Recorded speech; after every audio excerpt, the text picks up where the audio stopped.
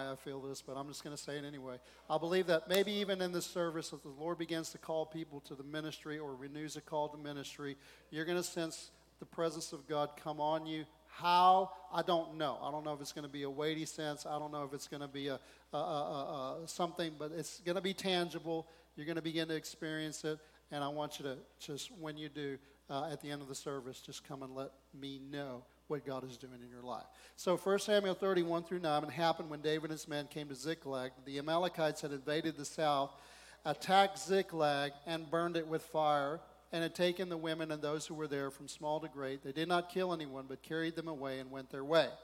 So David and his men came back to the city, and there it was, burned with fire, and their wives, their sons, and their daughters had been taken captive. Some of your family has been taken captive by sin and by the world. Right? And you feel like you're in the same position. What position was David? And the people who were with him lifted up their voice and wept until they had no more power to weep. And David's two wives, Ahinoam the Jezreelitess, and Abigail, the widow of Nabal the Carmelite, had been taken captive. Now David was greatly distressed, for the people spoke of stoning him. They weren't talking about marijuana. Because the soul, I wasn't always a Christian.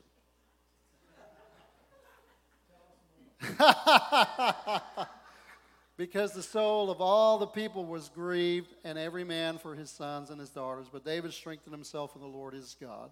And David said to Abiathar the priest, Ahimelech's son, please bring me the ephod here to me. And Abiathar brought the ephod to David. So David inquired of the Lord, saying, shall I pursue this troop? Shall I overtake them? And he answered him, pursue, for you shall surely overtake them, and without fail recover all. So David went, he and the 600 men who were with him. And if you were to read on, you will find that David did overtake them and overcame them, and they did recover all. So the setting for this passage is David and his men came back home where they lived, and they found everything they had in life had either been destroyed by fire or stolen from them. James is a volunteer fireman. I'm sure he's gone to many a place where people are distressed because everything they had, they lost in a fire. That's a difficult place to be. Even for these hardened fighting men, this situation nearly broke them. It is also nearly ended Israel's greatest king from fulfilling his purpose and call in life. However, instead of doing that, it actually served to propel him into his divine destiny. So first thing we want to recognize is David's call. The Bible says in 1 Samuel 15, 10 through 11, the word of the Lord came to Samuel saying, I greatly regret that I have set up Saul as king. He was the first king. For he has turned away from following me and not performed my commandments. Then if we were to go down to 1 Samuel 16 and 1, as I said, we're going to shorten this a little bit. The Bible says that the Lord said to Samuel the prophet, fill your horn with oil and go. I'm sending you to Jesse the Bethlehemite, for I have provided myself a king among his sons. And 1 Samuel 16 and 7, the Lord said to Samuel when he went, do not look at his appearance. He's not going to look anything like Saul. Bottom line. Because I have refused Saul, for the Lord does not see man as man sees. Man looks at the outward appearance, but the Lord looks at the heart. 1 Samuel 16, 11 through 13. Samuel said to Jesse, are all the young men here? Because Jesse was bringing all his choice sons, the ones that looked like what they anticipated were going to be the football player, the jock, the king. And none of them were. And Jesse says, oh, they're still the youngest, and he's out keeping the sheep. In other words, when you said to bring all my sons, we don't consider him to be one of our sons. But if I'm going to be honest before the Lord, yes, I have another one. And Samuel said, go get him, for we will not sit down till he comes here. So he sent and brought him in. And Samuel took the horn of oil and anointed him in the midst of his brothers. And the Spirit of the Lord came upon David from that day forward. So Samuel arose and went to Ramah. So I wanted you to recognize that Samuel was used by God to place a divine call and anointing on David's life to be the next king of Israel. Now, let's look at, after that happened, David's situation. 1 Samuel 30, verse 3. David and his men came to the city where they resided. There was burned with fire. Their wives, their sons, their daughters have been taken captive. The place where they lived, the place that they called home, was upended. My home was upended several years ago during a hurricane called Harvey. It was Harvey, right? 52 inches of rain, which, by the way, didn't rain here. It rained up there. But guess what? What happens up there also affects what happens down here. You may think what happens in Washington doesn't affect you, but it do. It comes down, right? It's definitely affecting what's happening down there in Del Rio and Laredo and all that kind of place. Too much politics. Let's keep going. Right. So anyway, when they got home, it was burned down. It was gone. Not only that, the people who made the place home were gone. They had been sold into slavery. They had been victims of child trafficking. Huh? They did not know if any of them were still alive.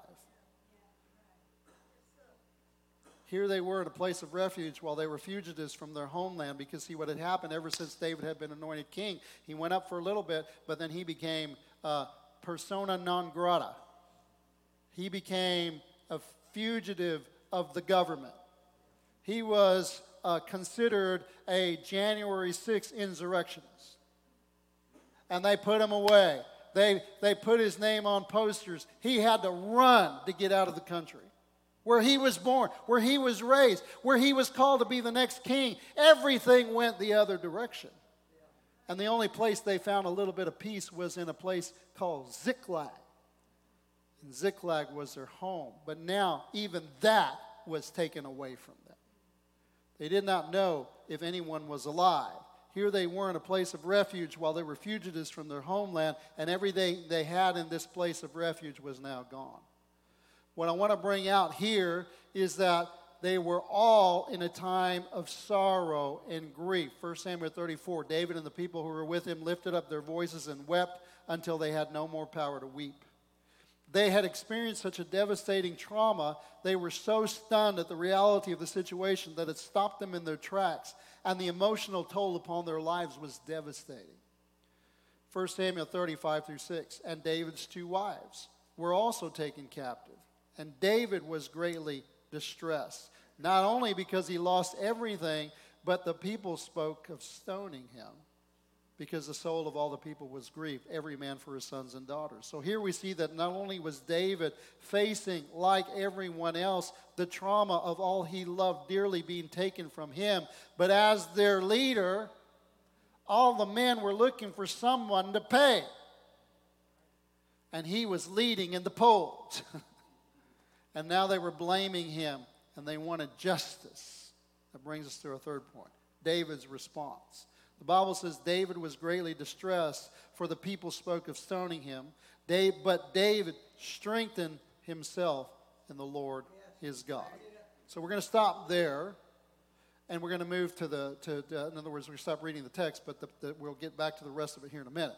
So to recap, what we are made to understand is that David, as part of this company, was equally as ravaged and devastated by the toll this raid the Amalekites had made upon his people. He too had lost everything, and he too was in bitter distress. However, it was worse for David. Why? Because he was their leader.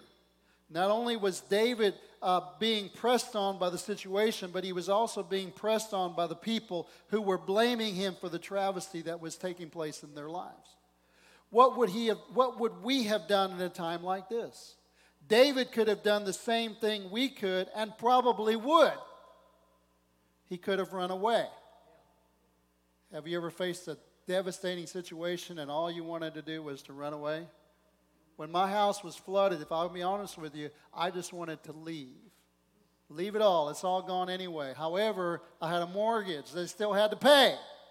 I had no insurance. Why don't you just follow? I didn't have insurance. I didn't have flood insurance. I had other insurance, but I didn't have flood insurance.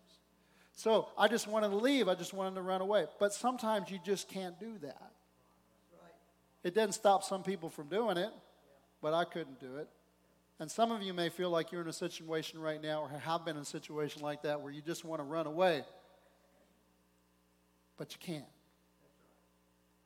He could have also given up on the situation and the call on his life. Forget this call to be king. It's only brought me nothing but grief. It's only brought me nothing but devastation. I don't want to be king. I don't want to be called.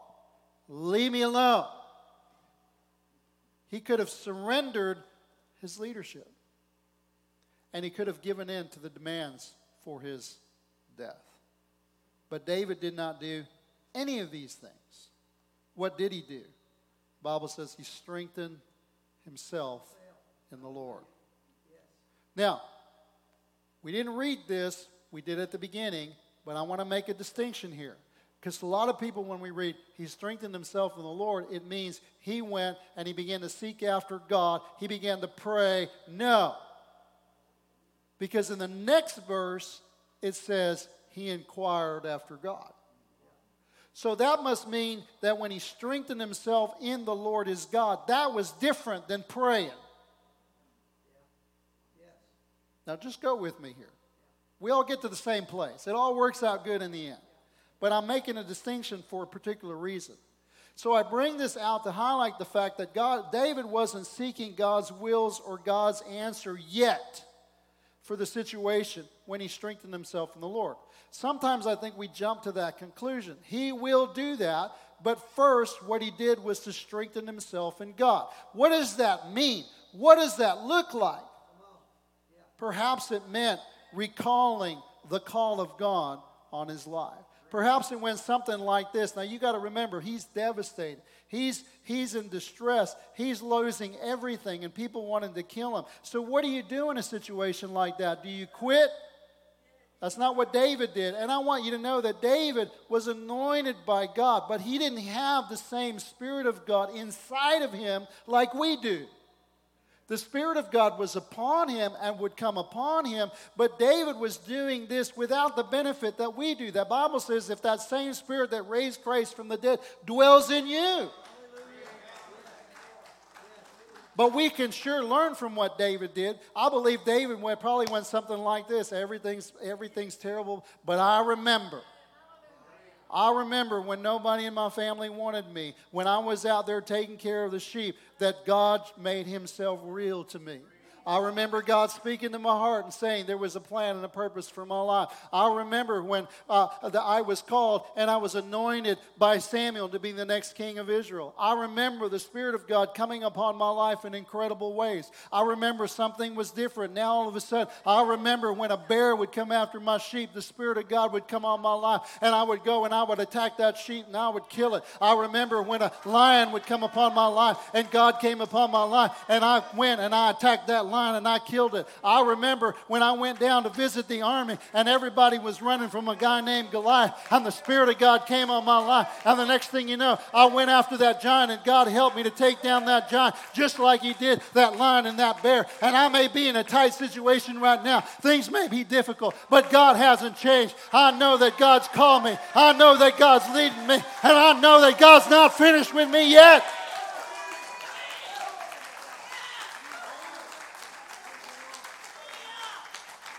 How often do we instead of doing that, we let the enemy, oh, you're finished now. You might as well give up now.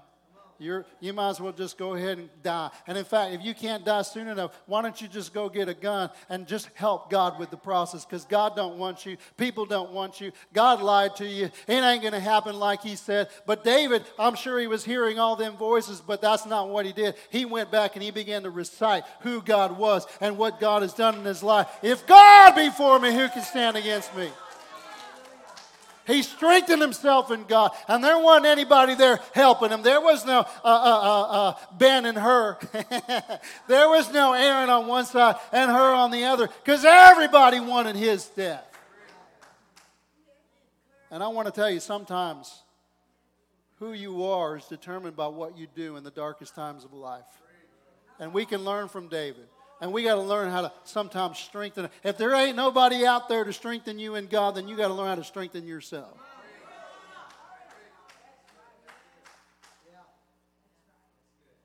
You hearing what I'm saying? Whatever it meant to strengthen himself in the Lord, the Bible sums it up by saying that that's what David did. Then after he strengthened himself in the Lord, and then he went to God. The Bible says David inquired of God. Shall I pursue this troop? Shall I overtake them? How many of us, when we're down, the last thing we want to do is fight? But David knew that's what he was called to do. I don't think Christians today realize that we're called to fight. We think we're called to spectate. We think we're called to judge how well the pastor does when he preaches on Sunday morning. No, we're called to fight. The Bible says, fight the good fight of faith. The Bible says, submit yourself to God, resist the devil, and he will flee from you. The Bible says that we wrestle not against flesh and blood, but against powers, principalities, rulers, spiritual wickedness in high places. The Bible says the devil prowls around like a roaring lion. Resist him. We're called to fight. So what do you think God's going to tell you when you pray about what he wants you to do? Oh, you know what?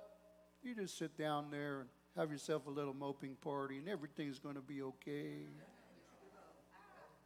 I want to tell you something. I would love God to do that with me sometimes, but it seems like I'm always having to fight. What did he tell David? Shall I pursue? Because he kind of already knew. Shall I pursue? Shall I overtake them? And God says, pursue. For you shall surely overtake them and without fail recover all. You see, God answers him. And God tells David to get ready for a fight. He tells him, instead of sitting there moping and gloomy, and you remember that Peanuts character, the guy with the cloud all the time? Instead of sitting there like that, he said, I want you to go on the offensive. I want you to attack this troop, and I want you to fight. And if you will go after them and fight, God promises him that he will recover all. Now, let's be fair. The last thing we want to do in the midst of a travesty is to go on the offensive. Yet somehow that is what God is telling David to do. And I want to suggest that that's what he wants his people to do as well. That as people of God, we need to recognize that the enemy of our souls is seeking for our destruction. He's seeking for us to take up a sentiment of apathy. He's seeking for us to become idle and to submit to the ways of his world. But that's not what God wants. Every so often, he does land a blow that wants to cause us to double over and quit. You ever been there? In this moment, we may believe the lie that God isn't who he says he is, or that God's will is for this to happen.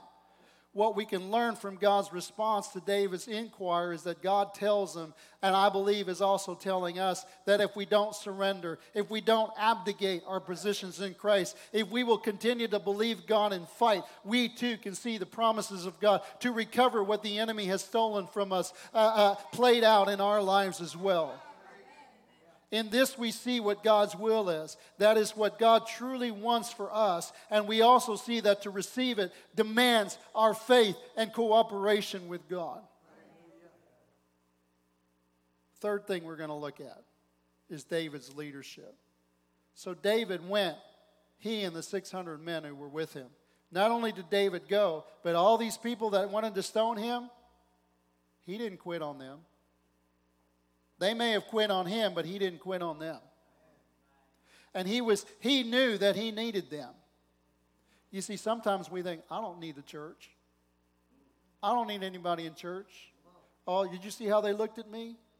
Did you see what they said to me? Did you see how they, I know what they're thinking about me. And that's the enemy talking to you. That ain't God. I don't need them. I don't need to go to church to be a Christian. I want to tell you something. God didn't tell you that. Because God doesn't violate his word. God doesn't contradict his word. He said to forsake not the assembling of ourselves. So who is telling Christians they don't need to go to church to be a Christian? If it ain't God, forgive the colloquialism, if it ain't God, who is it? It's the devil. Because this enemy comes but to steal, kill, and destroy. God made us to be a part of a body.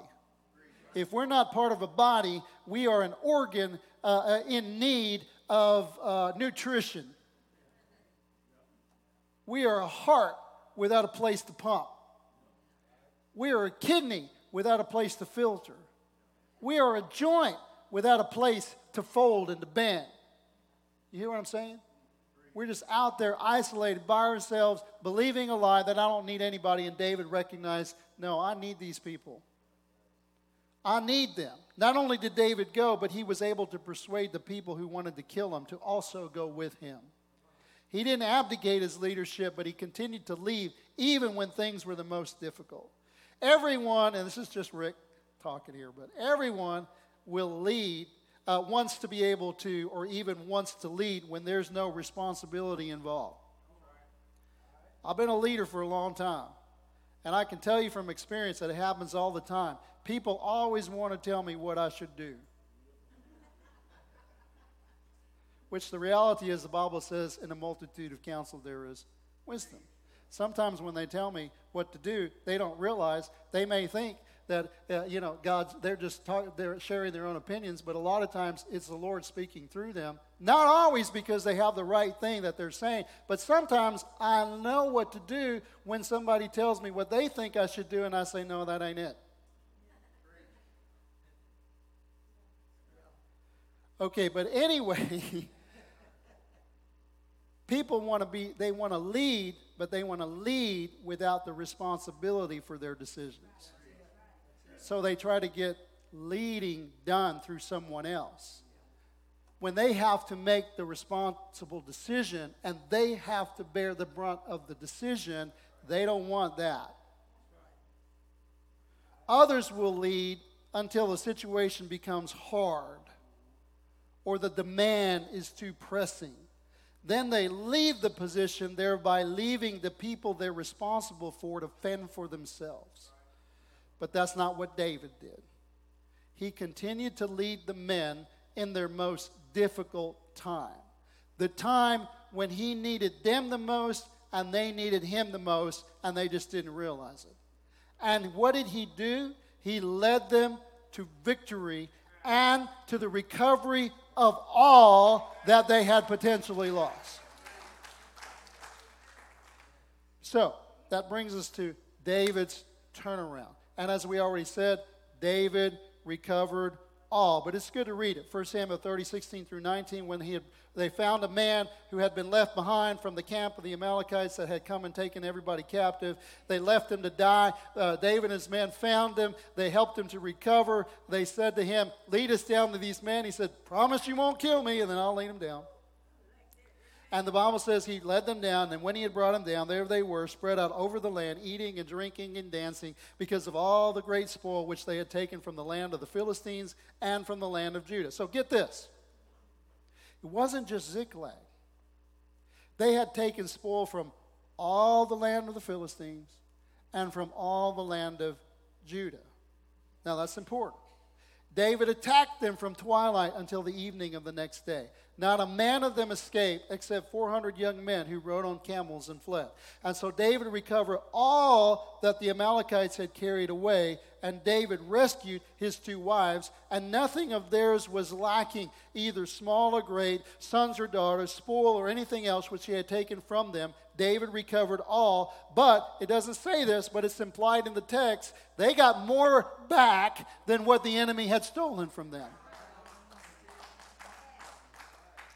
And I guess I can't make this a biblical principle. However, it's a general biblical understood thing that when the enemy robs from you, he has to pay you back more than what he took. Now, I don't know how God enforces that, but I trust God that if I will do what he tells me, that what looked like was going to be a devastation, not only is God going to bring that back, but if biblically it looks like God brings back more than what the enemy stole. Now, I just occurred to me that the enemy came in and stole a lot from a guy named Job. No, Job. Just want to see if you're paying attention. Lost everything. And he was in that bitter place of the soul where even his wife came and said, why don't you just curse God and die? And he said, can we just receive good things from God? And I don't know, I would imagine he had a lot of opportunities to encourage himself in the Lord. Right? And what ended up happening after that dark night of the soul that lasted, some scholars believe lasted about 9 months. After that 9-month period, things began to turn around. And here's the thing. If you read chapter 42, but see, you got to get through chapter 2, 3, all the way through. You got to get through all of that to get to 42, but a lot of us quit in chapter 2. If you quit in chapter 2, you're never going to get to chapter 42. What you're going to realize in chapter 42, and I guess this is biblical, payback. What he got in chapter 42 was he got back double all that had been taken from him. I just thought about this. What is the prophetic word over our congregation? Double. This is the year of double. Everything the enemy has sought to steal from us, it's going to get paid back in full and double. I prophesy that this morning in keeping with the prophetic word that we got from Danny.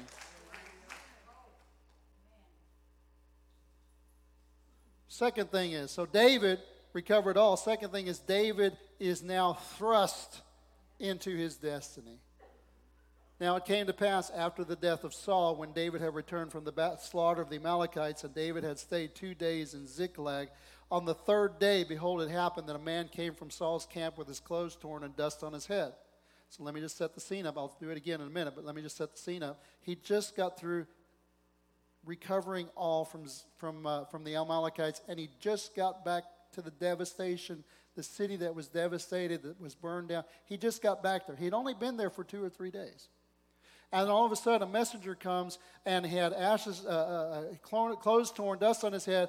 And when he came to David, he fell to the ground and said to David, David said, where have you come from? He said, I just escaped from the camp of Israel. David said, how did it go? Please tell me. And he said, the people have fled from the battle. Many of the people are fallen and dead.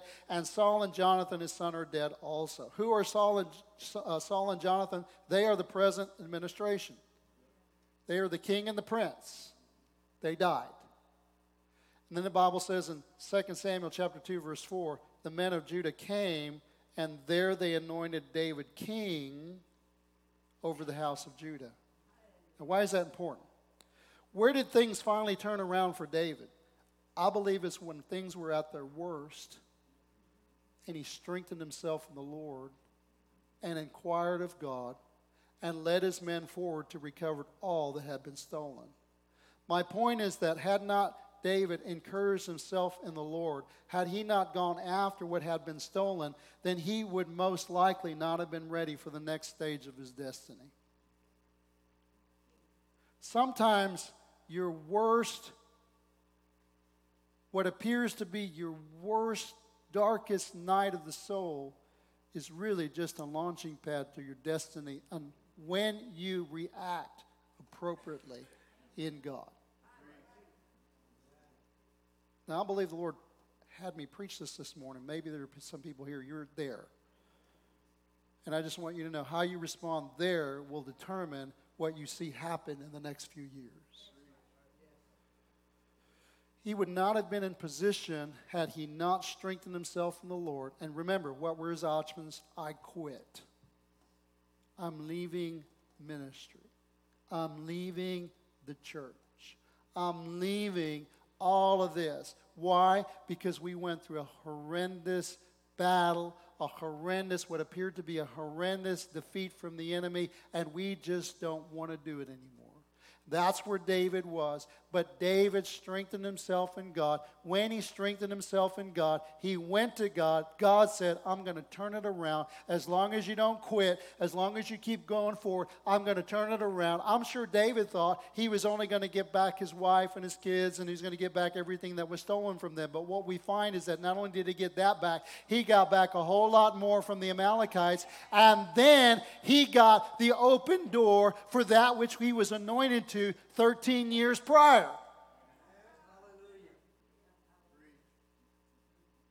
He was called and anointed and installed to be the next king of Israel. So David's life is not only an encouragement to us, but also a prophetic roadmap to fulfilling the call and purpose of God in our lives.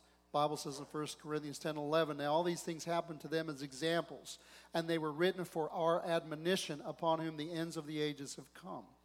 How many of God's people have forfeited their destinies because instead of remaining steadfast in faith through the storms of life, they caved and allowed the enemy to steal, kill, and destroy their lives and their destiny?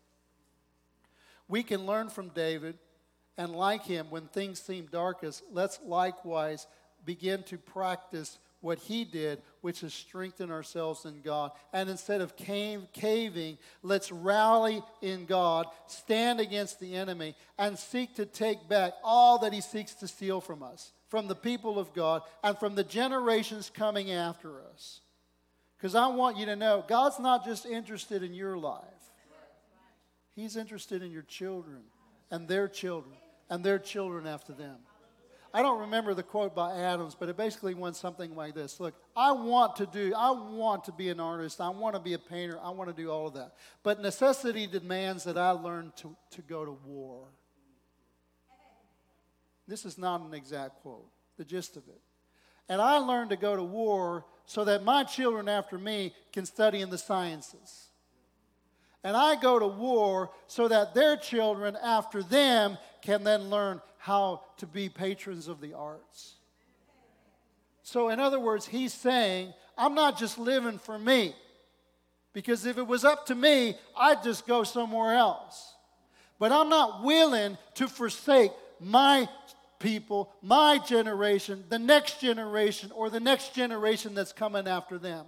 And so I must do what necessity demands. I must strengthen myself in God, and I must stand with God and stand against the enemy, stand against the moral decay that's happening today, and be a light. Arise, shine, for the light has come, and the glory of the Lord is risen upon you. I must be willing to be a light in this dark world, not because things are getting darker, but because the more people stand up and shine, the more opportunity we have to change the next generation, to change what's coming after them, because I'm living for them, not just for me.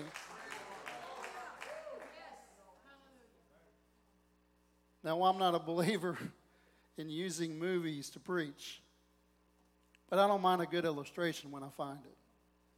In the movie called The Patriot, and this is not in my notes, there was a man by the name of Mel Gibson who was playing a patriot. And they were at the final battle. And at the final battle, everything looked dark, everything looked bleak, and people started retreating. And the guy that was holding the flag began to retreat. And when the people saw the flag retreating, it was bad. People were dying all around them. The cannonballs were taking off arms and legs and heads and all of that. And everybody started running away from the battle. Mel Gibson, I don't know his name, he said, no. And he went and he got the flag, and instead of running away from the battle, he ran to the battle. And when he ran to the battle, what you see happening in the movie is also a picture of what happens in life. Courage is contagious. Fear is contagious. But I want you to know that courage is contagious. I believe when Shadrach said, I'm not bowing, Meshach and Abednego says, neither are we. And I want you to know, when you stop running away from the enemy and the Goliaths and the mountains and the problems and you take a stand that, no, this is not what God has called me to. And you begin to display some courage and faith in God. You say, well, we're older. So, Caleb was older. Joshua was older. They didn't quit. What'd Caleb do? Well, I ain't running. Give me a mountain. Give me the one that has all the giants on it. And you know what happened when he ran toward the battle? Same thing that happened in the movie. The movie is just an example of biblically what happened. When Mel Gibson got the flag and started running toward the battle, people checked themselves and they saw his courage. And they said, what am I doing? And they turned around and they began to run toward the battle. And that moment that appeared the darkest in the moment of that battle is what turned it around.